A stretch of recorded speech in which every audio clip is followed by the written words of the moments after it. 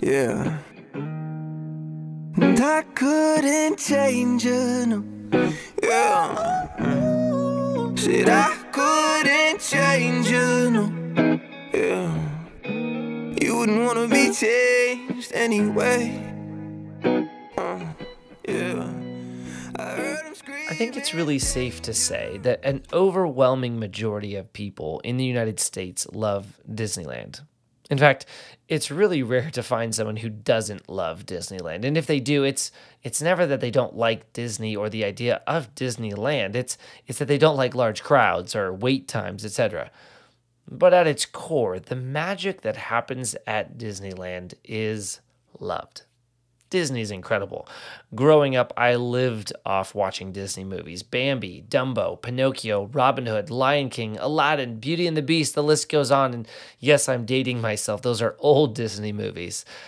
I would watch those movies every time I was sick. If I was sick and I was at home, I would throw on Disney movies. But I actually never loved the message of Disney because I was actually taught to disagree with the message of Disney. The message of Disney was always follow your heart. Have you heard that before? Those were fighting words in the Christian world.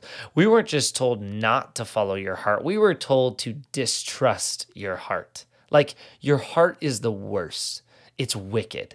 It will always lead you astray. Anything good that comes from our quote unquote heart is actually not even your heart. It's like the Spirit's work in your heart. It doesn't ever come from your heart. It's a bit confusing, and when you really dig deep into it, it's actually rooted in a lot of Gnosticism and detaching yourself. Like it separates the physical and the emotional and the spiritual and the psychological. It's really confusing. Like your symbolic heart, because who even knows what it really means to follow your heart anyways, is evil. Don't trust it and all of that. It's really confusing. And I was never told why I shouldn't follow my heart. I was just told your heart is born evil. It's nasty. You can't rely on it. And even when Jesus turns your heart of stone to a heart of flesh, whatever that means, it's not even really your heart. It's the Spirit or something. Now, before I explain the single most used verse to defend this whole idea, let me just show you a few ways that this really damages a lot of things in our lives. First, when we say heart, we're really truly meaning our center of self, our true self, our default identity and decision-making center. Thus, it's actually directly attached to all of our main sources of self-actualization and realization. Our emotions are attached directly to our hearts. Our feelings are attached directly to our hearts. Our actions are attached directly to our hearts. Our self-awareness is directly attached to our hearts. I hope you're getting the picture. So if our hearts are bad or not to be trusted, then the things that are directly attached to it are viewed at best questionable and with skepticism, and at worst, just as bad and detrimental as our hearts. Emotions are at best questionable. Feelings are at best to be viewed skeptically. Self-awareness at best is to be always challenged. And all of those things at worst are to be viewed with just as much distrust or disregard as our hearts. So what's left? This leads to incredible loneliness, with the solution often being massive amounts of codependency. It leads to self-hate, with the solution often being zero vulnerability and complete insecurity. It leads to denial, with the solution being massive amounts of unhealthy coping mechanisms. Second, by distrusting and never following our heart, there's a massive necessity for external input. And that gets crazy. Like that input becomes our main source of validation, interpretation, and assessment. And so if we don't follow our heart, we have to find something or someone outside of us to follow and trust. Now, in an amazing, perfect world, we would just say that the answer is Jesus, right? That's the Sunday school answer. But let's just be honest.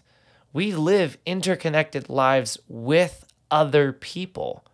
We're built and created as relational beings. Thus, when we remove the capacity to trust and follow our own hearts, we intrinsically jump to trust and follow someone or something else.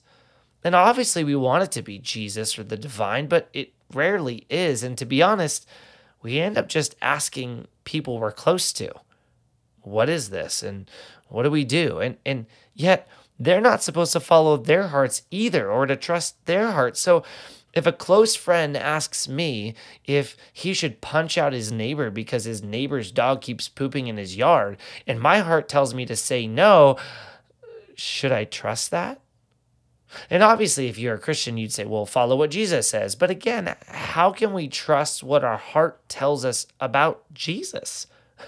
I mean, following Jesus makes my heart happy, but can I trust that happiness? Because it's directly attached to my heart. Again, we could go deeper into these things, but truly, there's just so much confusion and damage and danger when it comes to distrusting or not following or listening to your heart. But Ryan, and here it comes, the Bible says the heart is deceitful above all things and beyond cure or desperately wicked. Who can understand it?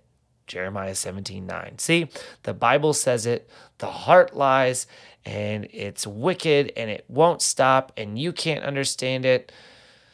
So what do we do? Well, most people actually ever won't read the whole context of Jeremiah, but I'll give you a little bit of background and just tell you this. That verse has barely, if anything, really to do with the intricacies of our heart and following our heart or emotions and feelings. It just doesn't. In fact, the context speaks to a lot of actually social injustice, understanding God's reactions and interactions with people who reject him or follow him. And ultimately, it talks about how sin and destruction are things that are the real evil done to our hearts, not our hearts being the source of the evil. But even if you just take the verse 9, you have to stop looking at it through a 2020 modern lens. The language, which in and of itself demands an interpretation, is Hebrew. And when you look at the Hebrew words and language, the verse actually changes dramatically. The Hebrew word for deceitful, so the heart is deceitful, actually has no negative connotation. It's actually most closely affiliated and defined as mysterious. And again, it's not in the way of, ooh, mystery, scary, evil, bad, but more like an exciting, adventurous mystery, almost like wonder, like awe. The Hebrew word for beyond cure or desperately wicked, it actually means weak and vulnerable or impressionable. And it's actually the word used to describe Israel's Messiah. So actually, the verse would be better translated as the heart is deeper, more wondrous, and more mysterious than all things, which makes humans very vulnerable, because who can understand it? Verse 9 is not a completely positive statement, but it's definitely not a negative statement. Rather, it's actually an introductory statement to the next verse that says, the Lord searches the heart and sees it clearly. And that you should use that to propel us to trust God to heal the parts of our hearts that are wicked, but to also validate that there are incredible parts of our hearts to be trusted. I think Disney had it mostly right, but I think I would change it just a bit. As a Christian, I would use the wording, trust your heart. What it feels, emotes, acts out, everything. Trust that. It's showing you something true about yourself. Now, it might be truly showing how insanely delusional you are, but that's accurate. So trust that accuracy. Trust your heart. But as a Christian, I would use this wording as well. Follow Jesus. Your heart, although accurate, is incredibly vulnerable and open to so much in this world, good and bad. So trust what it's telling you. But the final word or authority in who or what to follow is Jesus. So trust your heart. It's showing you, the good and the bad. And that's not wrong. That's actually really helpful. Trust your heart and follow Jesus.